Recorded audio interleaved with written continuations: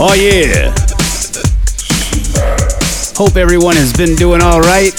Welcome back to another episode of Beauty in the Breakdown, a podcast meant to lift you up and encourage you, to build you up and to strengthen you and to allow you to think about God in ways maybe that you never have before. I took an extended break, short notice, didn't let anybody know I was going to do it. Not that it mattered. It's like that big turtle in Neverending Story. But yes. Maybe that's a little blown out of proportion. But it's really difficult for me to do a podcast in the front of my house in the summer with the estrogen tribe in full effect. Dogs barking, kids walking behind me, everything going crazy while everyone's out of school. Well, today is their first day of school, and it is the first day that I've had the front of the house all to myself in a long while. Yes, please try to hold your applause.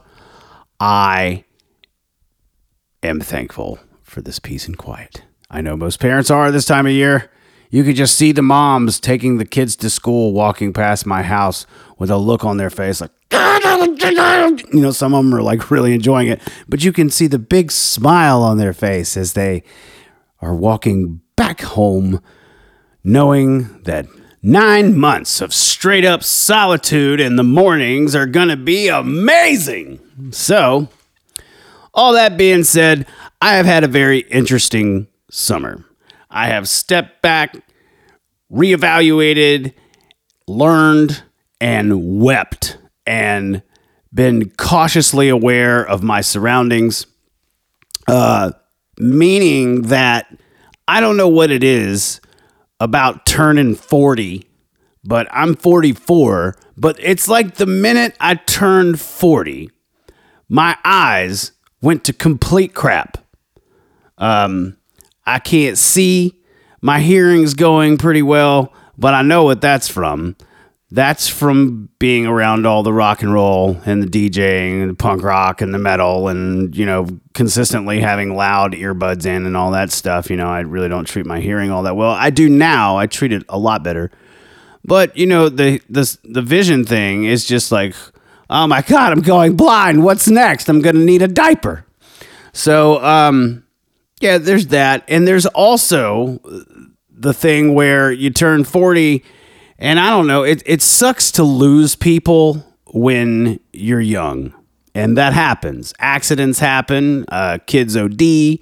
I came out of a rave culture where people were just popping pills left and right. And, you know, a lot of them died. And I wonder myself every day, and especially over the last few days, how in the hell am I still alive? Throughout all the addictions and all of the things that I have, you know, taken in and done to my body, it is amazing that I'm still going and I'm outliving some folks. I wanted to start this episode off talking about some things that have happened to me and to others over the past few months. Over the course of the summer, some people have gotten sick, some people have had some medical emergencies, and some life changes have taken place. And I've really, like I said, have stepped back and tried to reevaluate myself and weigh out things that are important and stressful or, you know, a dead-end circumstance that, you know, I got to get rid of, or, you know, trim the fat, or, you know, be there for somebody, you know. I've had some close friends that have messaged me over the summer and that I've been in contact with that have seriously fallen off the wagon into a deep depression. And to be honest with you, it's so deep that they seemed like a completely different person, scary to others, and nightmarishly, presenting themselves as someone that they clearly are not, because of alcohol. I lost a friend. Come to find out, this is not alcohol related, but I lost a friend. It turned out they passed away in June, and I found out in July. And they kept it super quiet for a long time because of the condition, I'm guessing, and the strain on the family. But this person had passed away, had suffered a stroke, and had given permission to end the life because they just couldn't go forward. This person was a mentor to me, and just up there on the pedestal of talent as far as electronic music and DJs go. It was the first person that I ever got to see perform up close DJing. And at the time, I had started going to raves back in like late 1996, 97. I was infatuated with the music. It was a good life change for me. And I wanted to be the guy up there pressing the buttons while everybody was in the dark corners doing drugs. I was always running to the other side of the club to go see, what kind of mixers they had, what kind of turntables, and what were they doing with their hands, and how were they doing everything. Some people really just take hot dumps all over DJs and people that make electronic music. And the people that do that, they have no idea what it takes to make that music. They have no idea what it takes to construct a track on your computer and play all the instruments yourself. And they're like, well, the instruments ain't real. It's in the computer. Well, you still have to know what you're doing, and you still have to track stuff out. And then once your stuff's tracked out, you moron, you still have to EQ everything. And then there's a whole different field of EQing and compression and tricks to do in your software. And people that just automatically crap on that are the same type of people that say, we don't need those people in America that don't speak English. Get out of here. Your country's full. Like that kind of stuff. I mean, it's just, morons. Complete morons. And it's okay to say that people are morons. It's okay to say that people are idiots because it's everywhere. And I'm quite moronic at times, and I can be an idiot. And that just means that I'm uninformed. And I'm just like, holy moly, But anyway, going back to this guy, his name was Met, and he was my all-time favorite DJ. And we had some events together. We had during quarantine, Met and I were on a record together. We pressed a 12-inch record with two DJ sets, his on one side and mine on the other, sold out in minutes. He just did a small batch, but it was quite overwhelming, the amount of messages and encouragement that we got from people, and people loved it. And then Met had a thing called Kings of Separation. Met was not a Christian, by the way, and this is kind of a Christian podcast, but I love Met, and I don't care like what he stood for, the kind of person that he was. A lot of people might not like it, and a lot of people might not agree with it, but he was a giant man, and he had a husband, and he was a talented, beautiful person, and I just loved the guy, and I loved his taste in music. And the only taste in music that he had that I just could not wrap my finger around was this Japanese anime stuff. But still, it doesn't suck. It's just not something that I would ride around in the car and I would just like, hey, let's turn this all the way up to 11, It's just not my thing. But his record collection was amazing. He had this knowledge for fixing up vintage audio equipment, and it just blew my mind, the patience and everything that he had. He would always have these gloves on, these Q-tips in some of his pictures, and I was just like, wow, what is this guy doing now? And I just wanted to honor him and talk about him and keep his memory alive. And his husband, Jason, just a quiet dude. I haven't talked to him all that much, but he's always just been the love of his life and a dear friend to him. And it just opened up this avenue of love in Met's life and made Met be the best that Met could be. And Jason, if you're listening to this podcast, I love you and I applaud you for the love that you gave him, that he echoed out to everybody else. I love you, man. And I'm so sorry. And it was an extremely difficult time to mourn for Met. And man, those cry spells just crept up on me.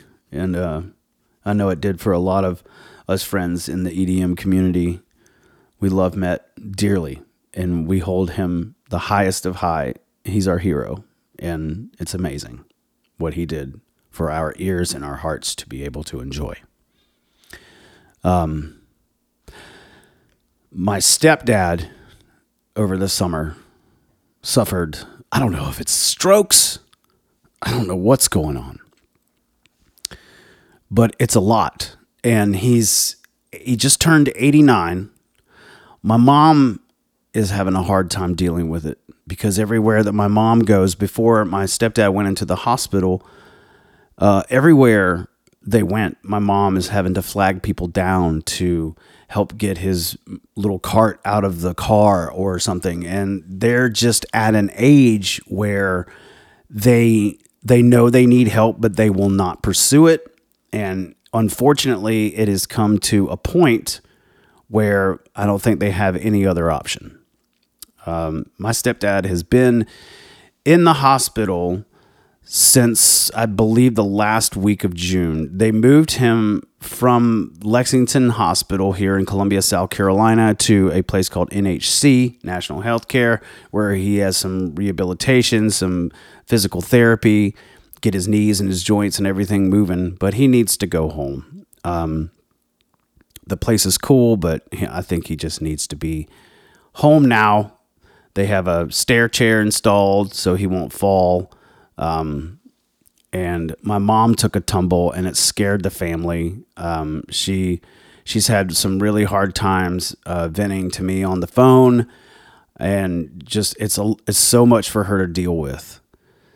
And I love my parents. That man, even though he's technically not my real father, he's been around more for me since I was at least in 11th grade, whenever he started hanging around more. Whenever my mom and him started dating, and they dated a long time before they had gotten married, and they was living in sin. But they're just beautiful together, and they belong together, and they really do feed each other a real love. Even through their imperfections, they stick it out. And they weigh it out, and they're good for each other. And seeing my mom brokenhearted because she knows her husband is just aging, and he's 89, but there's a peace about it, and there's a stability about it because their love has just proven itself. And so throughout all the struggle, and throughout all the differences, and throughout all the imperfections, and throughout all the joy and the good times that they have had, this is totally worth it to be able to have the family around so that, we can be there together and we can be there for them. And that's been going on, and it has been taking up a lot of time and a lot of mental awareness, and a lot of strain and strength, and just, just a real heavy mixed bag of emotions. On top of that, I left my band. I've been working at this band and for this band and all about this band since 2015. We had a breakup, I think around 2018, 2019, because Roger had some issues, left the band, and I tried to keep it going while we had another band going called the Black Iron Gathering. But when Soda City Riot was going through some turmoil internally, I just couldn't do it anymore, and so we disbanded. And so then we had gotten back together, and it was me, Chris, Eric, and Roger, and we had all talked. We went to a restaurant, sat down at the table, and we talked about the needs, wants, desires to see if we can get it going beyond that point, which we clearly all made agreements, and then we moved forward.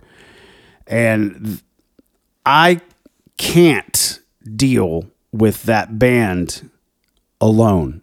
That's something, if you're going to do something and be in a band with a group of people, everyone needs to have a part and to do things to help each other out. And over time, because of addictions, strain in relationships, alcohol, we had to let some people go. And then we ended up getting 2 new members, which were Travis and Alex. And so Roger, Eric, and I were there. Then Eric got sick and stepped out. So we got my buddy Matt to come sub in.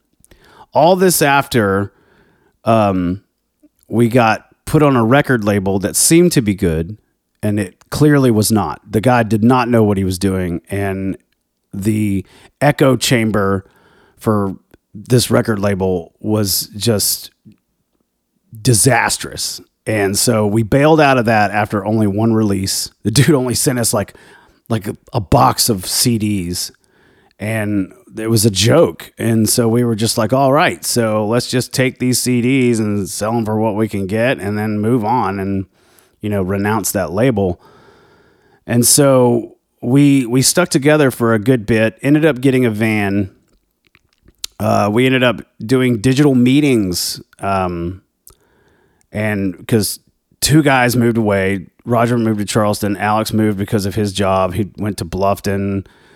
He was originally living in Charleston, but we ended up getting a van. We bought the van in December, and the deal is that if we could just get the van, and then I'll get the van, and then if I need your help making it road ready.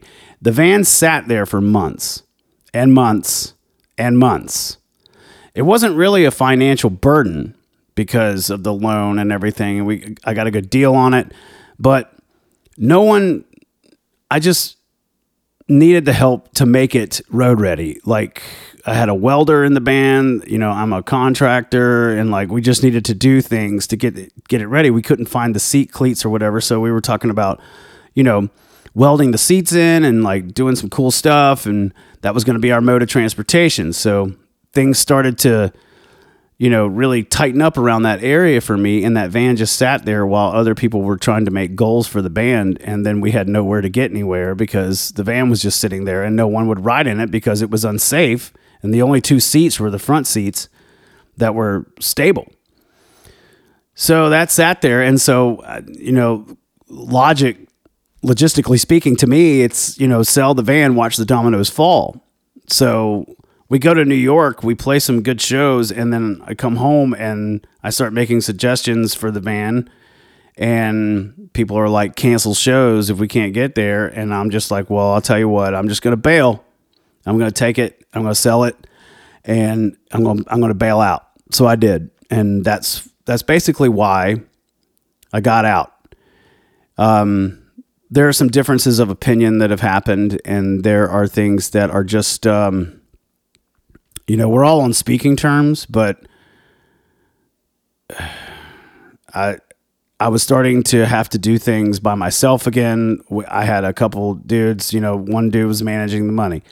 One dude was doing the social media and marketing, and, they backed off. They said, this is a full-time job. I can't do this alone. And I was just like, well, that's why I kind of suggested that we all swap places and do things from time to time so that avoids burnout. But when someone quits and doesn't want to do it anymore, then it's hard to get them back on where they were.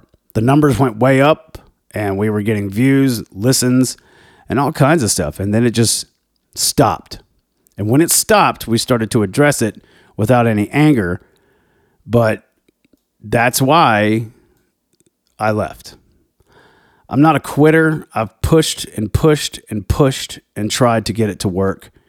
And it just, I just couldn't do it. Something in me was telling me to go, stop, and go. That being said, I miss those guys every day, and that was one of the hardest things that I've ever had to do. And I love that band. It was my baby, and that was some pretty hard stuff.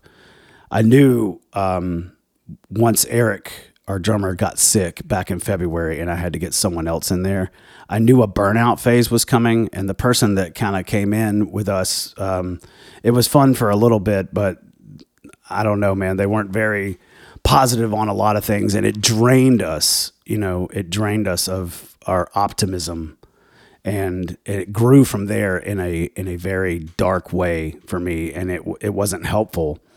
And I know we aren't perfect, and that person's not perfect either. So it was just, I appreciate their help very much. And he was just an amazing musician, and we had some good times. But something in me was just saying, go. So I just went with it. And now that I don't have that stress on me, it's a lot better, but I do miss it. I do miss it a lot. And everyone involved is just an amazing person, and it was good friendships. So immediately following all of that, had a friend have a heart attack. Now I haven't seen him, but I've been talking with him. And it's a friend in the EDM thing, and it pretty much shook everybody pretty hardcore. And everyone loves this dude. He works really, really hard at promoting music, and his genuine love for folks is great. He has these parties over at his house, and he's a wonderful host and a good dad, and he's a hard-working guy. And that was kind of a very scary moment for a little bit. And I think that he's going to be okay. I think he's almost back at it, probably going to go back to work next week, and back to the grind and living life. I hope that some changes are made, because when people have life scares, something inside of them wakes up, and they can see things, and they value life differently. Going back to one of my bandmates, I believe right after July 4th, our bass player got T-boned pulling out from a subway or something right by his work. And it was kind of his fault, I guess. The term was kind of sharp, but this car comes around the corner at 60 miles an hour and T-bones his truck. His Silverado truck, big truck, not a small truck, flips the car twice. The car lands upside down. Travis said that when he was flipping and he saw the sky roll through his windshield, that his whole life and his family and everything just flashed right before his eyes, and he knew everything that was important to him in that little short span of time. I listened to the man cry on the phone when he was telling me about this. I didn't know Travis could cry. But yeah, man. I mean, it's just eye-opening, surreal beauty that comes in these moments. And he knew God was real. He knew how genuinely real his love for his family was. He said that when I may misquote this, but he said that when he was watching the sky roll through his windshield, outside of his windshield, that he felt like he was in the hand of God. He said he felt warm and protected. And the only injury that he got was when the truck was upside down and he detached himself from the seatbelt, unbuckled himself from the seatbelt, and he fell to the roof of the car. That was the only time he got hurt. And then he had to kick out the window, and the people were already outside of the car from the other car on the side of the road sitting there. And I think they were okay. They went to the hospital for just some minor stuff, but everyone was okay.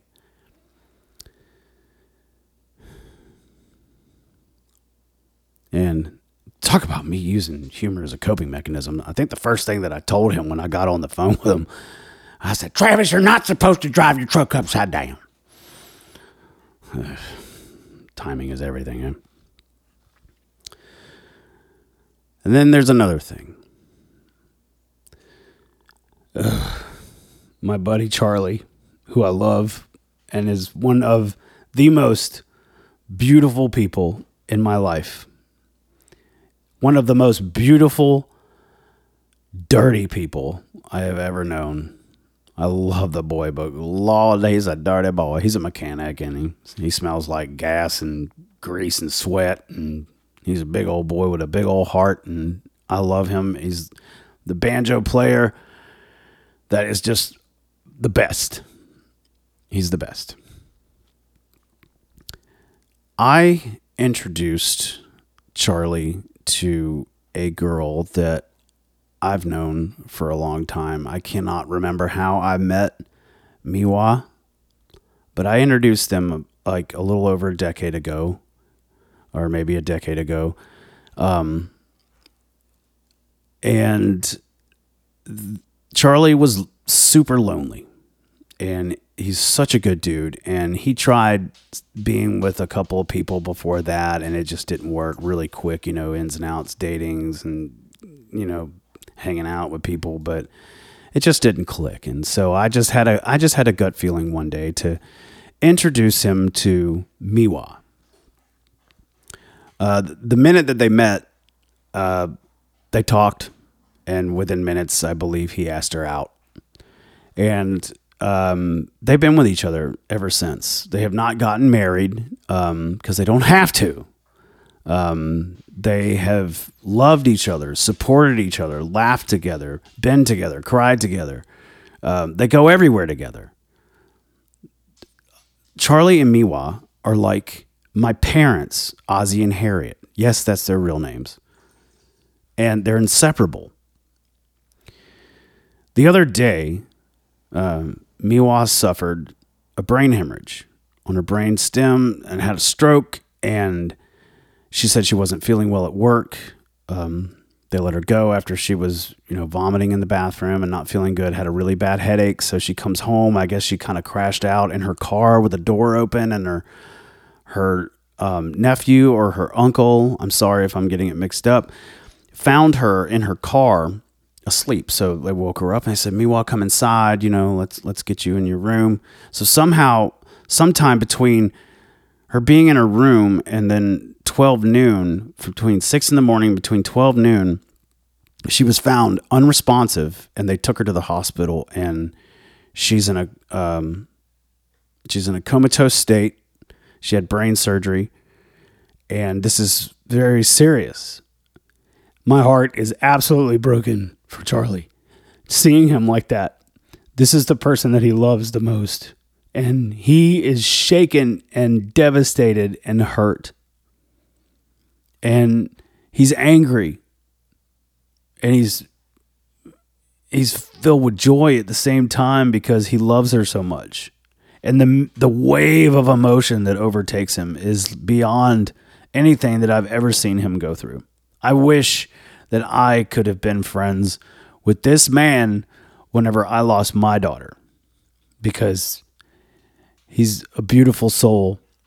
And Miwa loves people, and she is filled with joy, strong, sober-minded, loving, and so filled with a selfless desire for others.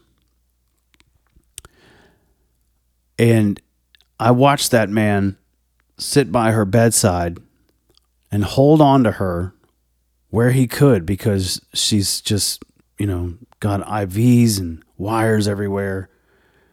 And he was telling her to please wake up. Please wake up. We'll go anywhere you want. I'll sell the house. We'll go anywhere. He's not leaving the hospital until Miwa leaves the hospital. That's real love. Unconditional, beautiful, real, rich, genuine love. The two of them have a story. They're always going to have a story. They brought joy to each other. Met and his husband Jason brought real joy to each other. They made each other the best that each other could be. My parents do that for each other. They make each other the best.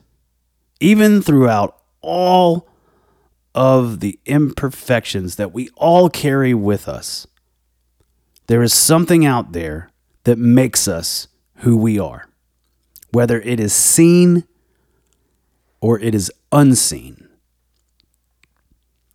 And I just wanted to put the God factor into this.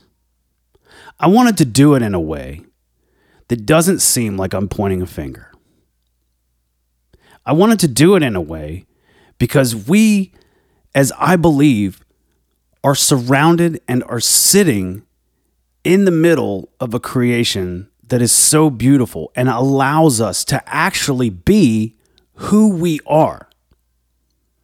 And if we tap into it and have faith in it, it operates in us and allows us to love, because what created us is love. I think because I have experienced losing someone that is very dear to me, who wasn't even 7 years old, showed me every single angle that I see in every single one of these stories. It's what real love is. And that it exists in ways that we can't see it, because it's forever forming and creating and making and moving and feeling. And I think what real love is something that each of us can operate in its own original way. And it makes things beautiful for others to be able to experience, to have life changes, or to help someone out of a rut, or to get someone out of addiction, or to stop someone from thinking and behaving a certain way, or to allow someone to hear how they loved someone and apply it to their relationship and make them okay because it was all that someone else needed. Hate does the same thing, but it just destroys. It robs you and kills you of anything that you can hope for. Hate, no good. Love, good.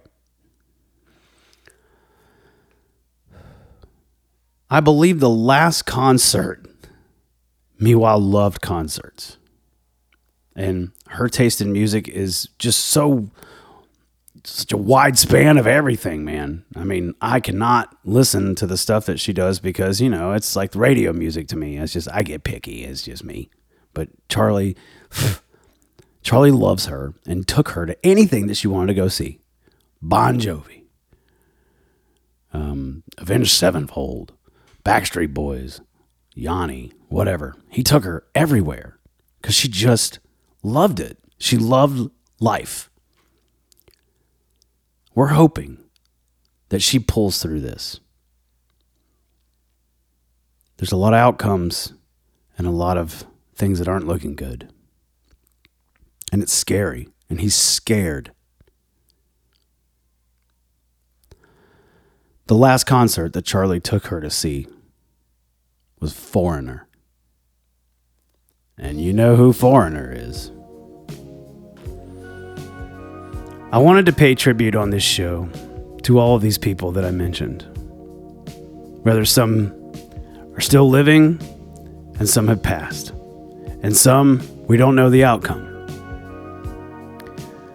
But what is evident here is that all these people realized a true, genuine love in a moment. And the value of that love is so much more important than turning and hating other people and being angry all the time. Life isn't worth being scared and hating and being so overwhelmed by everything that is continuously forced down our throats. We live in a way that is just so overcome by hatred and depression and anxiety, when love and true, genuine companionship is right at our fingertips. We are surrounded by God's goodness and His grace and His love. It's right at our fingertips. It is up to us to choose what we do with it. I wanted to end the show with this song because Meanwhile loves this song, Charlie loves this song, and this is the last concert that they went to together. And I wanted to pay tribute to everybody that I mentioned on this show today with this song, because I've never actually sat and paid attention to the lyrics before. And now, oh boy, my ears are super perked up. So until next time, peace be with you. And you all enjoyed this classic, timeless song. I've gotta take a little time to think things over.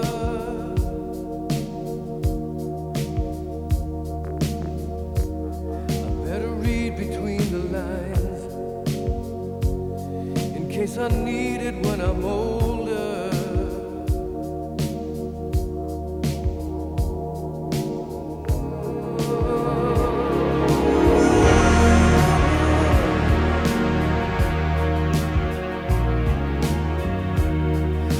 Mountain I must climb feels like the world upon my shoulder. But through the clouds I see love shine. It keeps me warm as life grows colder. In my life there's been heartache and pain. I don't know if I can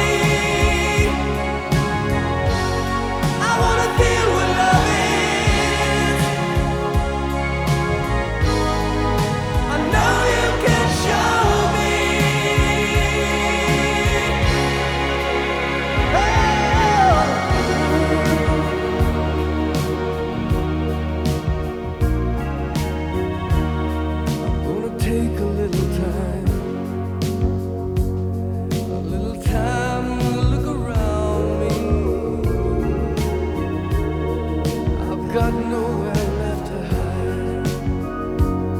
It looks like love has finally found